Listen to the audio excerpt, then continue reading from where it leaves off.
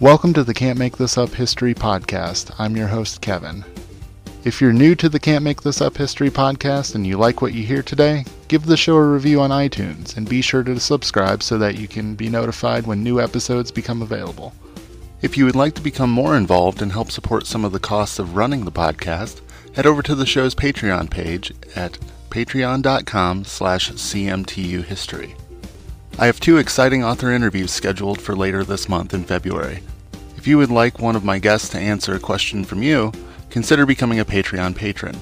Patrons can get an advanced schedule of who will be appearing on the podcast, as well as the ability to submit their questions that guests can answer in upcoming episodes of the show. I've already spoken to the 2 guests scheduled for February, and they are very excited about the possibility of answering listener questions. And as always, if you would like to get in touch with me, I'd love to hear from you on social media. I'm at facebook.com/cmtuhistory, on Twitter at cmtuhistory, and on Instagram at cmtuhistory. Now on to this week's episode. My guest today is Dean Jobe. Dean is a professor of creative nonfiction and journalism at the University of King's College in Halifax, Nova Scotia.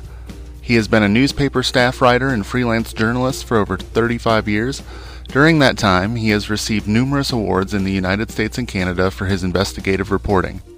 A lover of true crime and crime fiction, Dean writes a monthly true crime column for Ellery Queen mystery magazine called Stranger Than Fiction. Dean joins me from Nova Scotia via Skype to talk about his 7th book, Empire of Deception, the incredible story of a master swindler who seduced a city and captivated a nation. Through his extensive research, Dean uncovered the tale of a largely forgotten con artist whose investment scheme put Charles Ponzi to shame. Today we cover the economic atmosphere of the Roaring '20s that made Chicago ripe for the picking for a lawyer named Leo Koritz to implement his, quote, big idea, how Koritz built an imaginary investment empire that made himself and his early investors fantastically wealthy, and how even the most carefully built house of cards eventually falls down. The You Can't Make This Up History Podcast, bringing you strange but true things from the past. It's not the average history that you learned in school. We're bringing you the heroes and bringing you the fools, and stories that are just too crazy to believe. The stranger than fiction and super unique. Dean Jobe, welcome on the podcast. Hi, thank you. How are you today, sir? Well, I'm very well, thanks. Good. Thank you for taking the time to join me today. You are the author of Empire of Deception, a very fascinating book about true crime swindle in the 1920s. And I was wondering if you could start by telling us a little bit about you and how you found this topic. Well, I'm a writer in Nova Scotia, Canada, and I was a journalist for better than 2 decades, and I now teach journalism and nonfiction writing at the School of Journalism at the University of King's College in Halifax, Nova Scotia. And I have always been fascinated with history. I covered courts for a long time, so I gravitated to cases, old cases, true crime, and that's how I found out about this fantastic 1920s swindle. I was just doing some research on another topic in our provincial archives, and I stumbled on a card. This was in the days of card indexes, and I stumbled across a reference to this fellow Leo Koritz being arrested here in Nova Scotia after being a fugitive from justice in Chicago, where he had stolen millions of dollars. That's a very wonderful chance find, because he turned out to be a very fascinating story and with a lot of information for you to work with. Well, that's right. It took some digging because I guess the journalist in me wants a scoop, and one of the first things I thought is, well, this fellow, it sounded like such a fantastic story that he would end up washed up here in Nova Scotia. And so the first thing I did was to see if there were, any books written about him. And to my surprise, but also delight, there weren't. This was a number of years ago. He's the kind of guy who pops up in anthologies, some true crime anthologies, There are anthologies of famous swindlers. But once I was hooked on his story, I just kept digging from there and found just a wealth of information about how he had run his scam, and also what he was like. And what I really found was just how incredibly skilled he was at separating people from their money. Yeah, one thing that struck me in reading the book that really surprised me is that, yeah, he's relatively unknown, and his operation was just on such a vast scale. You would think he would be part of at least pop culture at this time. Well, he was in a way a victim of his own success. One of the reasons I think he flew under the radar in his life. But he ran various versions of his scams for more than 20 years. And he was in the business of a Ponzi scheme before it had a name. In comparison, the Ponzi scheme, this idea of the money drawing on capital to pay dividends in this endless mill of money where there's really no principle. People think they're investing, but they're simply being paid back out of other people's money, creating this large balloon. He pulled that off for 20 years. And one of the things I found in my research was that by carrying this on for 20 years, about the only person who's ever rivaled that in history is Bernie Madoff with his incredible multi-billion-dollar scam in the about a decade ago. So I was fascinated with how Leo could pull this off, but it's one of the reasons why I think he's so little remembered. A fellow named Charles Ponzi came along in the midst of Leo Koritz's scam.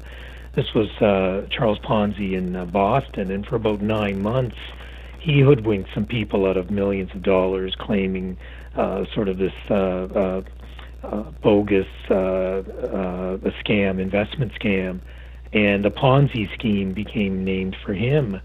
Leo, meanwhile, has investors that are laughingly calling him our Ponzi, not realizing he's been doing the same thing. So in sort of a twisted or bizarre way, Leo Koritz loses the glory, I guess. And I guess after my research, I'd argue that perhaps we should be calling them Koritz schemes, Koritz schemes instead of Ponzi schemes.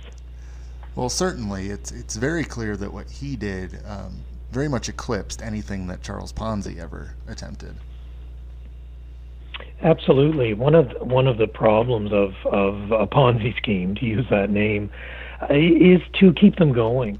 Most career con men won't go near a Ponzi type scheme. They want to set up some kind of a ruse where there'll be a quick payday and they can leave town. The problem a Ponzi schemer has is he's operating his scam in the open, even though claiming it's legit, but you're ultimately tied to it, and it only lasts as long as you can keep new money coming in. And that's why even a run of a few years in a Ponzi scheme is amazing. So to do it for 20 years, Leo had to be just this consummate actor, where he could continue day in, day out, week in, month in, to convince people to keep investing in his bogus schemes. Well, let's back up a little bit. I think part of his success can maybe be attributed to the climate of the 1920s, the Roaring Twenties, especially in Chicago. You quote a sports writer by the name of Westbrook Pegler, who described the 1920s as an era of wonderful nonsense. Can you tell us a little bit about the world that your book is set in? Well, this was one of the amazing things about his story, and it very much is a product of the times. But there are times that aren't so much different from our own, and that makes it fascinating. The 20s, as you said, the Roaring 20s, it was a time people let loose after the carnage and sacrifice of the Great War. There was a wave of prosperity. Consumerism went rampant. Everybody had to have a radio or or a Model T, and there was money to spend. So a lot of people for the first time were living the good life. The average person was investing in the stock market on margin or credit, in the belief that the good times would last forever. And again, this is sort of an ethos that sounds eerily familiar at times in recent history, maybe even today. But it was also wonderful nonsense in the sense of fads. Everything from the Charleston to crossword puzzles became popular in the 1920s. People had leisure. They call it the jazz age because jazz was reforming the way people thought about music, and the morality was changing. This is the era of the flapper, the newly liberated young women who were scandalizing their elders, and like everyone, or a lot of other people, were caught up in this whirlwind of romance and glamour, and I think you really only have to watch the movies based on The Great Gatsby or read any F. Scott Fitzgerald to really get a sense of these of the times. Yeah, and it makes sense why we somewhat romanticize the era today. It's a very interesting. It would have been a very interesting time to be alive. And it also was ripe for this kind of a get-rich-quick scheme, because people were getting rich. The stock market was booming. People who'd put small investments into the stock market were doing well. There were land booms in places like Florida. It was really an era of easy money, and it was a perfect milieu for someone like Leo Koritz to walk in and say, I have a way of making easy money, and people really just throwing in their chips and saying, I'm with this guy. He's done well. I want a piece of this action. So tell us a little bit about Leo Koritz's background, because he doesn't come from a particularly wealthy family. Nothing would scream that he would be a player, a high roller in the stock market. He has pretty humble beginnings, immigrating from Central Europe, correct? That's right. He came from Bohemia, which is today part of the Czech Republic. It's eastern eastern what used to be Czechoslovakia. Came over in the 1880s as a child. His father was a peddler in Europe, became an insurance broker in Chicago. The family was of limited means. They grew up on the north side of Chicago in a German-speaking enclave. They were a German-speaking Jewish family, and but there was something different about Leo. He's the only one of his family, and he had numerous siblings, but he's the only one who finished high school. And this was in an era when 1 in 100 children in Chicago finished high school. So there was something sort of Horatio Alger about him. And I think it's key to understanding how he falls into this groove or this calling that seems to have been so perfect for his amiable, joking, wisecracking, charming way. This falling into this business of being a swindler. He was very persuasive, charming, suave, and was able to convince people of anything.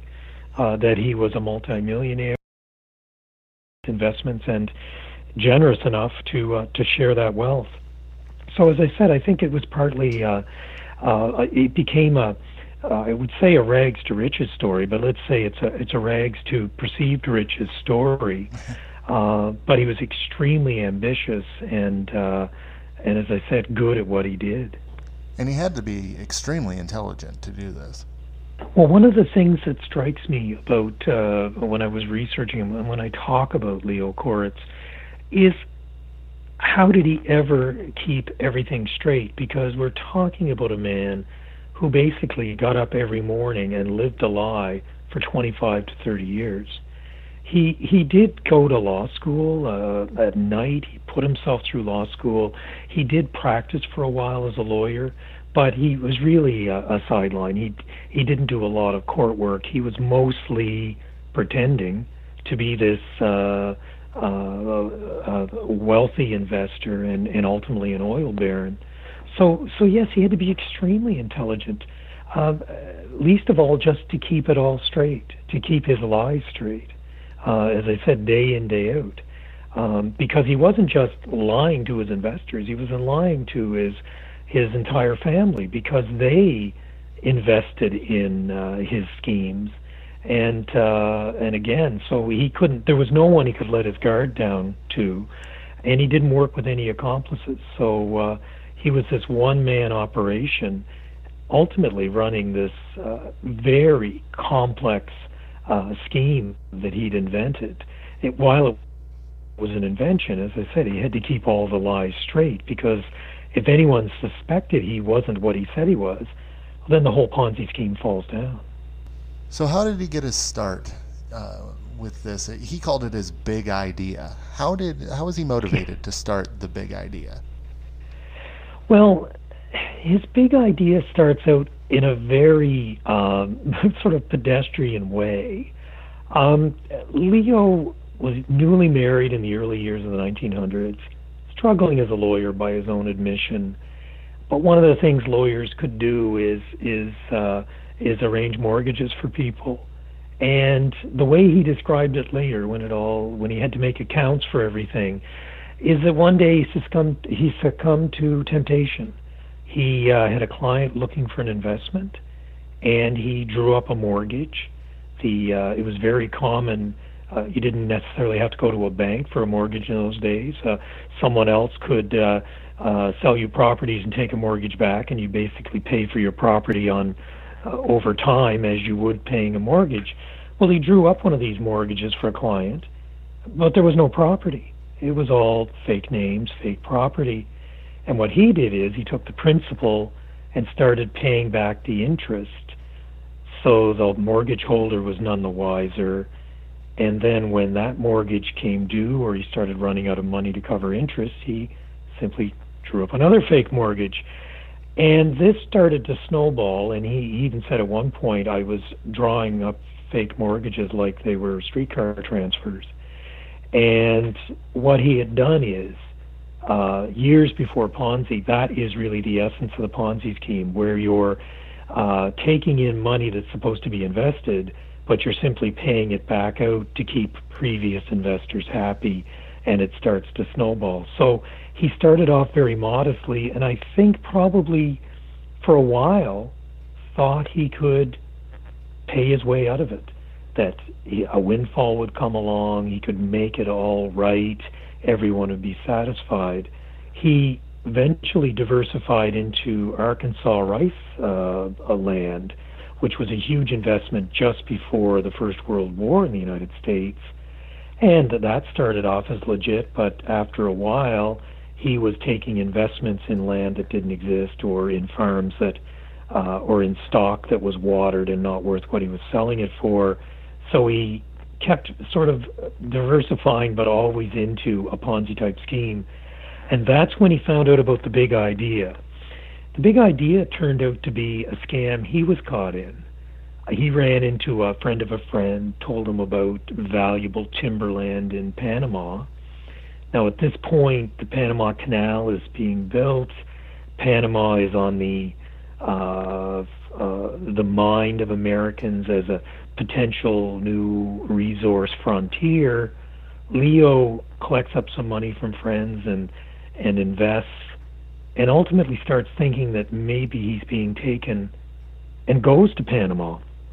Finds out he's been burned by a scam artist, nursing his wounds like most people would, and saying, I'll never do that again. What he did was he realized if he could be that easily taken, he could convince others to invest. And that's where he got the idea for his ultimate big idea, as you said it, the idea of saying that he owned a huge swath of resource-rich property in Panama. And so this fiction that he crafts, he calls it the Baiano Syndicate. What was the Baiano Syndicate? Baiano is a river about 60 miles from Panama City, up the coast of Panama, and it's at this point totally unexplored, little known. So it's got a ring to it, I guess. This is where the scam he's burned in was supposed to be centered. So he simply adopted the name and the idea, and he goes bigger, thinks bigger, creates something called the Baiano River Syndicate, and starts selling shares to his friends back in Chicago. And at first, it's timber that's doing really well. He says they're selling valuable mahogany, and another sideline becomes timber for railway ties for the Panama Canal project. No one is really asking too many questions because Leo always pays the profits, the dividends always get paid on time. People are doing very well, and but as time goes on, and Leo had to make a decision because again, it's getting big. He needs to bring in new money. He needs to keep the Ponzi scheme going. So about 1920, he announces he's discovered oil on the property, and that basically sets off a frenzy of people desperate to get into this new, more valuable resource, and this is what becomes the Baiano Syndicate's marquee or a big sell as an investment. Is that at a time when the oil industry is booming because of the demand of Henry Ford's Model Ts and an economy that's switching to oil, Leo's got his investors believing that they're in on the ground floor of this good thing. And just so we're clear, it's not as if he takes these people's money and then just spends it all. Some of his investors were making money off of this, correct? Well, this is what happens in a Ponzi scheme. If you get in early, this happened in Madoff. If you're in early enough, you not only get your investment back over time, again, over a number of years, you actually make the 10% profit or whatever it is that the scam artist is claiming. So Leo is able to live very well off money he can siphon off. I mean, a lot of the money is recycled.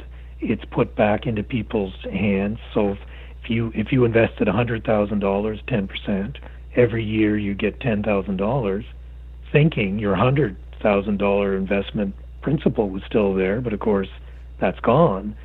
But over 10 years you get your investment back. But Leo was able to live very well off the money, and of course argued later he had to, because if people were going to believe he was a millionaire, well, he had to live in a mansion and have Rolls-Royce limousines and unlimited money to entertain his investors, and that's what he did. Yeah, you describe a pretty lavish lifestyle that he lived right in downtown Chicago. Well, he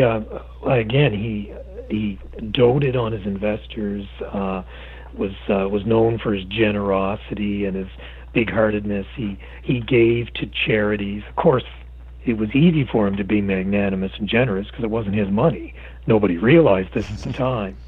But yes, he would hire hotels for private dinners. He would entertain his investors quite lavishly. He ultimately, when the Drake Hotel opened in Chicago, and it's still there on the lakeside, in the early 1920s, it was the swankiest hotel in Chicago when it opened, and Leo had a suite there, and that's where he would transact his business. Prohibition came along, and Leo made sure he had a stock of illegal booze so people could have the best scotches and wines and things and toast their success. So he laid it on very thick, and again, it was he was enjoying this lifestyle, obviously, but again, you're not going to invest with someone who claims to be a millionaire unless they live and spend like they're millionaires, and that's exactly what he did. Sure. He has to act the part. One thing that I found really, really interesting in the book was that he didn't coerce anybody. He didn't try to persuade that many people to invest. He had people kind of beating down his door to get in. Well, this is partly the magic of what he did. You would think that someone who needs new investment to keep the Ponzi scheme going would be hitting up everybody he could, would be almost going door to door saying, invest in my oil fields. But Leo turned it on its head. He made the stock hard to get. He would even turn people down, professing that there weren't any shares available. He understood the principle of supply and demand in the sense that he made the supply of stock very small, knowing that this would increase demand. He would leave subtle hints. He would, by his flashy living, leave the sense that, he's doing really well. And, of course, he's got an army of happy investors who are convincing their friends to get in on a good thing. So, as I said, it seems counterintuitive, but by not really selling his stock, he actually created a flood of demand for his stock. There's stories that one fellow he'd been rebuffing was so desperate that he comes to Leo's office door and it's locked, but the transom window above the door is open. So he takes a packet of his money and throws it through, hoping that Leo will invest it. There's another story that he had a banker on the hook who wanted to get in for tens of thousands of dollars, and the fellow wrote a check, and Leo made a big flash of this. He showed it to people going, look, this, and it was a big name in Chicago. I think it was one of the foremans, one of the bankers, and said, look, this fellow wants in. And of course, people saw this and said, well, if a shrewd businessman banker like that wants in, it's more proof that Leo's legit. But what Leo ends up doing is he sends it back to the banker and says, I'm sorry, I don't have any stock right now. So he actually sent it back, and as he had hoped, the banker persisted and even bought more stock in the end. So there's just incredible but documented stories of just how much he played hard to get and was still able to attract this loyal following, but also this clamor of people desperate to get in on his windfall. Who were these people that he was swindling? Who were his mark? Was it just the upper crust of society?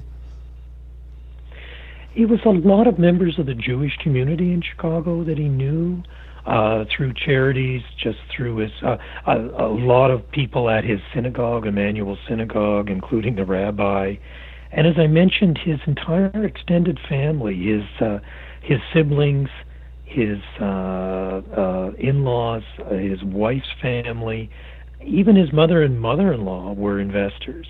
And again, Leo could, he became known as the man who swindled his own mother. Now that sounds like about as heartless as anyone can get, and I don't think you can justify someone who would do that, who would put his own family in peril and take their money.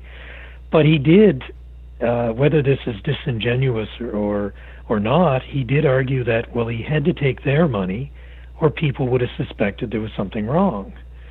So, again, it seems like a lame excuse, but again, that became hundreds and hundreds of thousands of dollars of investment came from his own family.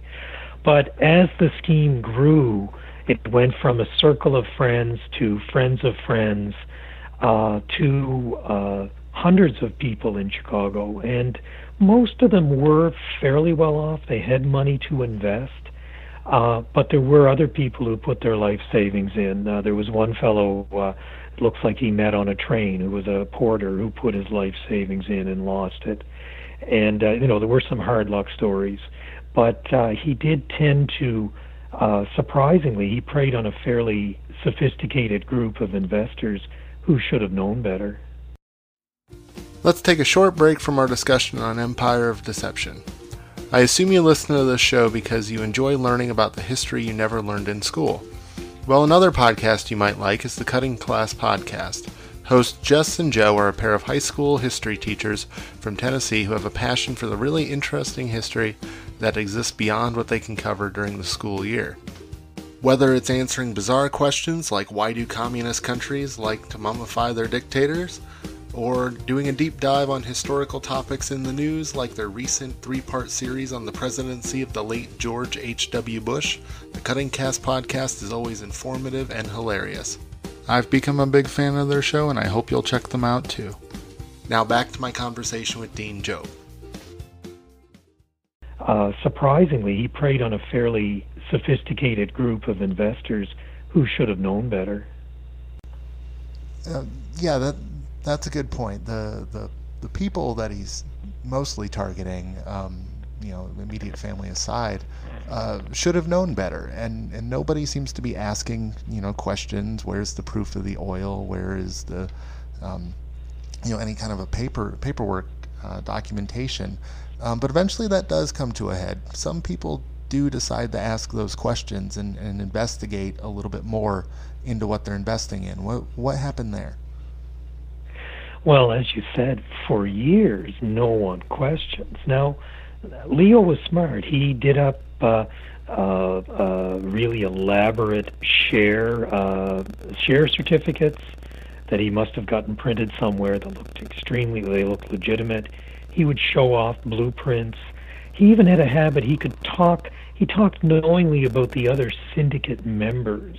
He'd say that, oh yeah, so-and-so, you remember him. Yes, well, he was saying the other day, no one ever met these people, but Leo talked about them like they were real. So for years, everyone seemed to feel like the goods were there, and no one really questioned. And of course, another reason was because Leo never missed a payment. So why would you doubt a fellow who seems to be rolling in dough, especially when every time you're supposed to get your 10% comes in a check? So it all looked legit. But one thing Leo didn't count on was he created such a loyal following. He created so much interest that eventually, by 1923, some of the investors say, we'd like to go to Panama to see our properties, because by 1923 and the discovery of oil, Leo is telling people that he has vast oil fields in production. He's got a pipeline to ship it to the coast. He's got Standard Oil clamoring for his oil and for a stake in the company. And by 1923, again, perhaps to create interest and to bring in more money, he's paying 60% annual interest to investors. So he has created this monster that needs more money, but also this belief that he's created a whole new set of oil millionaires in Chicago. And as you said, they suddenly, or not suddenly, but over time, they start pushing more and more to Leo to say, well, hey, let's jump on a steamer and go down. We'd like to see this stuff for ourselves. They've heard so much about it, they want to see it. And that's when, obviously, Leo's going to have a problem, because the moment they get to Panama, they're going to find there's nothing there. Now, he knew that they were going down. This isn't something they did behind his back, and he was caught off guard. That's right. What did he do? And eventually he encouraged them.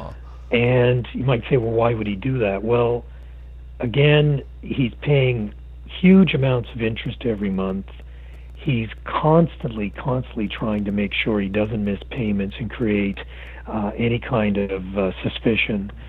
I think by 1923, he knew it was going to crash. So I think what he did is he saw the chance now to make his escape, because he knew he'd have a good week or so before this expedition of investors who wanted to see the oil fields, before they got to Panama. It'd take about a week to get down there, and it would probably take them a few more days, I think he calculated, before they realized that they'd been had. And that's exactly what happened. So he knew they were going. He saw them off, gave them all gold money clips, told them to live like kings because the Baiano Syndicate would pay all their expenses, and a half dozen of his top investors, who not only had money in Baiano, but they thought they were going to become executives in the company. Some of them had quit good-paying executive jobs, so they went down as a fact-finding team. Leo saw them off and then made good on his escape. And so he makes his escape, and he goes underground, for lack of a better term. And what do Chicago newspapers immediately discover, or pretty quickly discover, about Leo's social life? Well, what happens is there's some of the most. There's a lot of things that were just fun to write and research in this story. But when the investors get to Panama, it takes them days, and it's all documented. Telegrams back to Chicago, increasingly desperate. We're not finding anything. Where's Leo? What's going on? They're going through deeds. They're going through corporate records. They're checking the phone books. They're spending days and days trying to find, if you can believe this, taking them days to find what should be the head office of a major oil corporation. And before they realize that, oh my God, there's nothing here. Our good friend has taken us. So word gets back to Chicago, and then front page coverage in half dozen daily newspapers in Chicago, all of them pursuing this story. And the question is, well, where's Leo? He's nowhere to be found. His family is hauled through the press. His investors are belittled, and just because they could be so silly, because it turned out Panama didn't produce any oil, and no one had checked. So there was a lot of investors were embarrassed publicly. A lot probably never came forward once they saw the way they. There were certainly rumors that a lot of very wealthy, big-name Chicago businessmen who were taken simply nursed their losses because they didn't want to be embarrassed, because it would hurt their business to have been seen in this.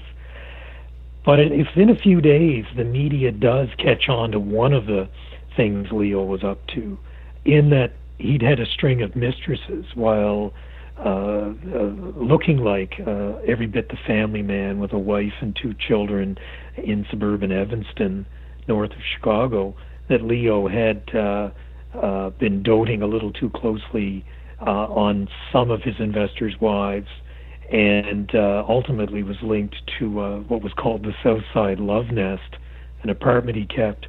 So on top of everything else, he was a liar, a cheat, a con man, and a philanderer to boot. And again, what's remarkable is nobody suspected any of this the whole time. Not at all. And that's another thing. At the time, the press would ask, how could people be so stupid? How could he have done this? How could he have been so persuasive? But the truth is he did. And as I said, he did all of this without a single accomplice. So that's probably one of the reasons he was. There were no leaks. He had a little office. He had a secretary.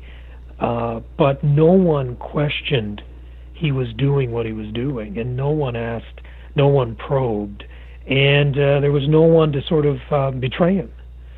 So so none of this was known.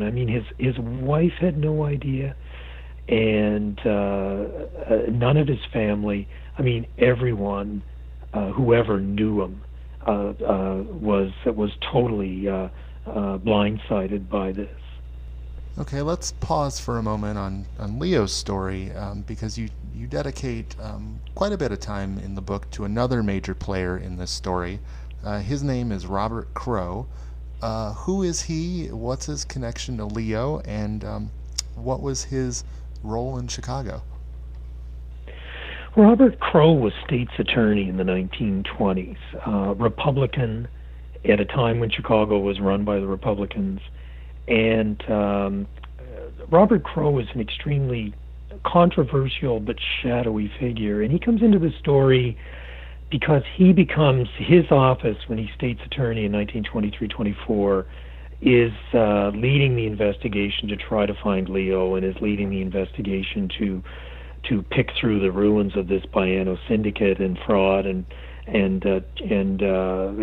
coming up with a raft of criminal charges if he can be found. What was interesting about Crowe is he actually knew Leo. That 20 years earlier, as a young lawyer, when Leo was a young lawyer, they had actually worked side by side in one of the big Chicago law firms. So they had a bit of a history. And when I saw that, and I knew Crowe would be a part of the story, I realized that Crowe's story really intertwined with this. Because Crowe was controversial because he becomes state's attorney at the time of the rise of the Chicago outfit under Capone, of the beer wars, of the outbreak of gangland violence. And while this was a backdrop to Leo's story, Crowe became a way of telling that story and really giving a flavor for the lawlessness and the gang wars that were erupting in Chicago at the time. I mean, I would see a story about Leo, and there would be 3 or 4 other stories about gangland violence. So it was very much part of the story. But the fates of both Leo and Crowe become intertwined in a sense, because Crowe's office is connected to mobsters. There's a lot of allegations and evidence that many of his prosecutors were going easy on mobsters because of their ties. So Robert Crowe was under a lot of public and political pressure to do something about gang violence at a time when he didn't seem to want to. He was either incapable of it or didn't want to because of the connections of his office. And he was handed Leo Koritz on a silver platter as something that he could possibly, if he could catch this guy Leo Koritz, it would be a real feather in his cap. It would be a coup for his office, proof that they could at least catch one major criminal who was preying on Chicago at the time. So his story became very much entwined in Leo's. And Crowe also becomes famous shortly after. While Leo is a fugitive from justice, Crowe leads the prosecution of Leopold and Loeb, the crime of the century, as it was called, the 2 thrill killers, the young men who murdered a teenager in Chicago, and their case with Clarence Darrow leading their defense was a huge part of the story as well, because Crowe even compared Leopold and Loeb in their greed in trying to kidnap and seek ransom for their victim. He said they were operating like Leo Koritz, who at that point was still on the lam, but obviously still in the minds of people in Chicago. So while Leo falls in the lap of Robert Crowe and could be a big win for him if he can catch Leo, Leo's on the run. And what does that look like for Leo? Is he holed up in some shack out in the woods? Well, yes and no. First of all, while his investors were learning the truth in Panama, Leo was all over Chicago, cleaning out bank accounts, collecting something like $1 or $2 million, just to ease his time as a fugitive from justice. He originally disappears to New York City, where he lives for a time in an apartment, grows a beard, which changes his appearance considerably. But this is long before the internet. It was very easy for him to disappear in a big city like Chicago, and a lot of the papers in New York didn't run his picture, which was a real win for him. His picture was plastered all over wanted posters and was all over Chicago. But anyway, he was able to go fly under the radar for a few months. And then he met a fishing guide from Nova Scotia who was working in a sporting goods store in New York, who told him about a hunting lodge in the wilderness of Nova Scotia that was for sale, named Pinehurst. And Leo thought this sounded like exactly what he needed. The border with Canada was a little more porous, a lot more porous in those days, so he had no trouble coming to Nova Scotia. He bought this lodge, had enough money to renovate it, and he turned it into sort of a wilderness version of the Great Gatsby's estate on Long Island, where he reinvented himself under a new name and started throwing lavish parties and became this generous American expat. Nobody in Nova Scotia was any the wiser, because there'd been, I think I only found one or two reports in any of the Halifax papers that there even was this swindle, and of course no one had any reason to tie it to this very wealthy American who'd shown up in their midst. So he's not taking any significant measures to hide. He's kind of living his same life in plain sight. Well, even to the point of Leo Koritz becomes Lou Keat. He even keeps the same initials, possibly because he might have had initials on some of his clothing and was worried about arousing suspicion. But for whatever reason, his name wasn't even that different. And when I was doing my research, I thought, is it possible that I knew he was living large, and I thought, well, did he possibly appear in the newspapers under his assumed name? And he did. There would be little notes, social notes, about lavish parties he was holding, again, as Lou Keat, and no one really connecting it. But yeah, when you think a swindler would be desperate for business, Leo goes against the flow and makes his shares hard to get. You think a fugitive from justice would lay low, and Leo lives large, and really shielded only by distance. The fact that he was over 1,000 miles away from Chicago, where nobody had even heard of a swindler, this swindle, and also shielded by his new name. And he also took on a new persona. He fashioned himself a literary giant, a man of letters from New York. This was the story he started telling his new friends in Nova Scotia, and because he always had to, I guess, inflate himself, or he could always come up with some way of aggrandizing himself. He actually claimed to have discovered the writer Zane Grey, which is tantamount to saying, you discovered Stephen King or John Grisham in our day. I mean, Zane Grey was the biggest selling author of the time. So this was among the new bogus life or lies that Leo was spinning when he came to Nova Scotia.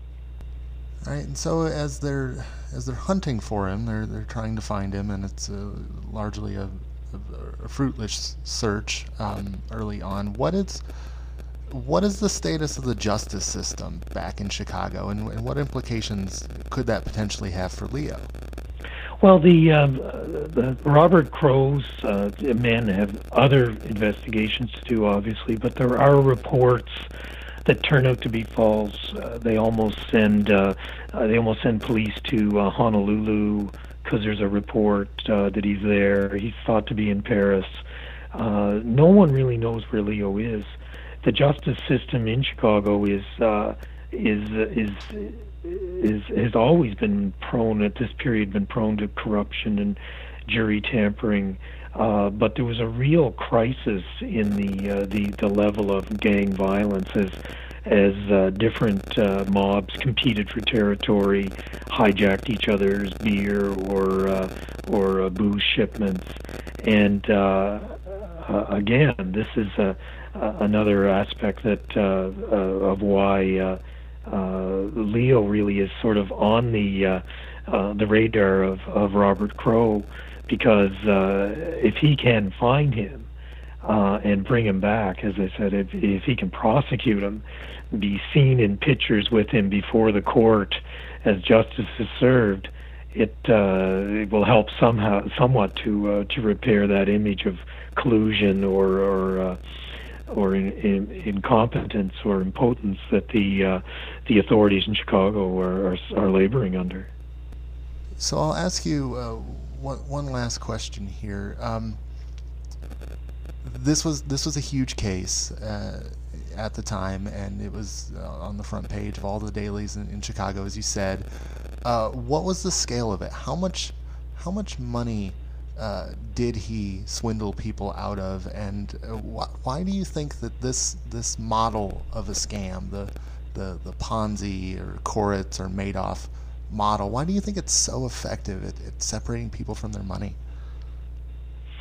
When a scheme runs as long as Leo's did, the numbers get astronomical. They're not necessarily money lost, because as I said, I mean, he's paying out dividends all along. He's paying out profits, or people are making money back. So a certain amount of the money is just churned through the Ponzi scheme and spat back out at investors. But over the course of the 20 plus years he was running his various scams, by one estimate, up to $30 million in 1920s terms. So that's $400 million today. Again, not profit in his pocket, but the kind of money that was flowing through this scheme day in, day out. So it was a huge scale for the time. And while he only seems to have squirreled away a couple of $1 million when he set out on the lam, a lot of investors had lost their principal, with very few assets to recover against. And as I said, the scale was really a product of how long he had done this. Why is it successful? I mean, this was the question that was asked at the time, and people still ask now. How could people fall for this kind of scheme? And in Leo's case, it speaks of just how persuasive and good he was. I mean, you need someone who's a consummate actor to pull this off, to create this kind of unshakable confidence. Confidence so unshakable that people can spend days beating the bushes in Panama City and finding nothing, and still assume they're just looking in the wrong place. The obvious answer, that they've been hoodwinked, was just unacceptable, because Leo was not the person to do that. They were sure of that. So he inspired loyalty, he inspired confidence on a scale that's quite amazing. And that's part of the story. But, you know, the enemy is us. The enemy is within these investors. One of the reasons that they're not asking a lot of questions is because there's this belief, I think, that you can get in on the ground floor of something, that they've been done a favor, that they weren't skeptical of Leo. By the time a lot of them had convinced him to sell them his stock, his worthless stock, they were so relieved to be part of this that asking tough questions seemed to be the last thing on people's minds. So there's something of that in every Ponzi scheme, from Ponzi through Madoff, and I'm only talking about the better known. There are Ponzi schemes being exposed even now, even after Madoff. You'd think that a scheme that has its own name would make people wary, but the guise is always different. The product's different. It might be gold, it might be some other valuable commodity, it might just be a process. We had one in Canada where they were refining gold. Well, that doesn't seem to be anything spectacular, but they said they could do it cheaper, therefore they could pay more in profits. So I think people are still easily taken by that idea of getting an edge or getting in on the ground floor of a good thing. And that means that these Ponzi schemes just seem to go on in different guises, but there's always people willing to, get caught up in the idea that there's easy money to be made, and I want to make some of that myself. Well, this has been this was a fascinating, jaw-dropping read and a great discussion. If someone is interested in this and they want to pick up the book to see how this all ends, and it ends in a very unbelievable fashion that nobody could make this up. Where can they find the book and learn more about you? Well, the book is published in the States by Algonquin Books, in Canada by HarperCollins Canada. It's out in paperback, and if you want more information, I mean, it's available online or in most bookstores. But if people want to find out a bit more about the book and some of the reviews and things on my website, deanjobb.com, deanjobb.com. I tweet under at deanjobb. DEANJOBB, and as you said, we didn't. I didn't want to do any spoilers on where it goes from here because I describe it often as stranger than fiction, and the fact that he ran this elaborate, bogus scheme so long is in one way hard to believe, but where it all goes after the bubble bursts and he escapes for a while, and then what ultimately happens to him, is an incredible story in itself. Absolutely, and I hope people will check that out and see how this ends. Dean, thank you so much for coming on today. It's been a huge pleasure. Well, thank you. Thanks very much for having me on. Thank you for listening to another episode of the Can't Make This Up History Podcast, and special thanks to my guest Dean Jobb for coming on the show today. If you are interested in Dean's book, Empire of Deception, the incredible story of a master swindler who seduced a city and captivated the nation, you can find a link to it in the show's description. I've also provided a list of resources, including Dean's other work, on the show's website at www.can'tmakethisuppodcast.com. If you want to listen to other CMTU episodes, they're available on iTunes, Apple Podcasts, Podbean, Spotify, and Stitcher. I'll see you all again on Tuesday, February 19th for the next episode of the Can't Make This Up History Podcast. Make it a great week.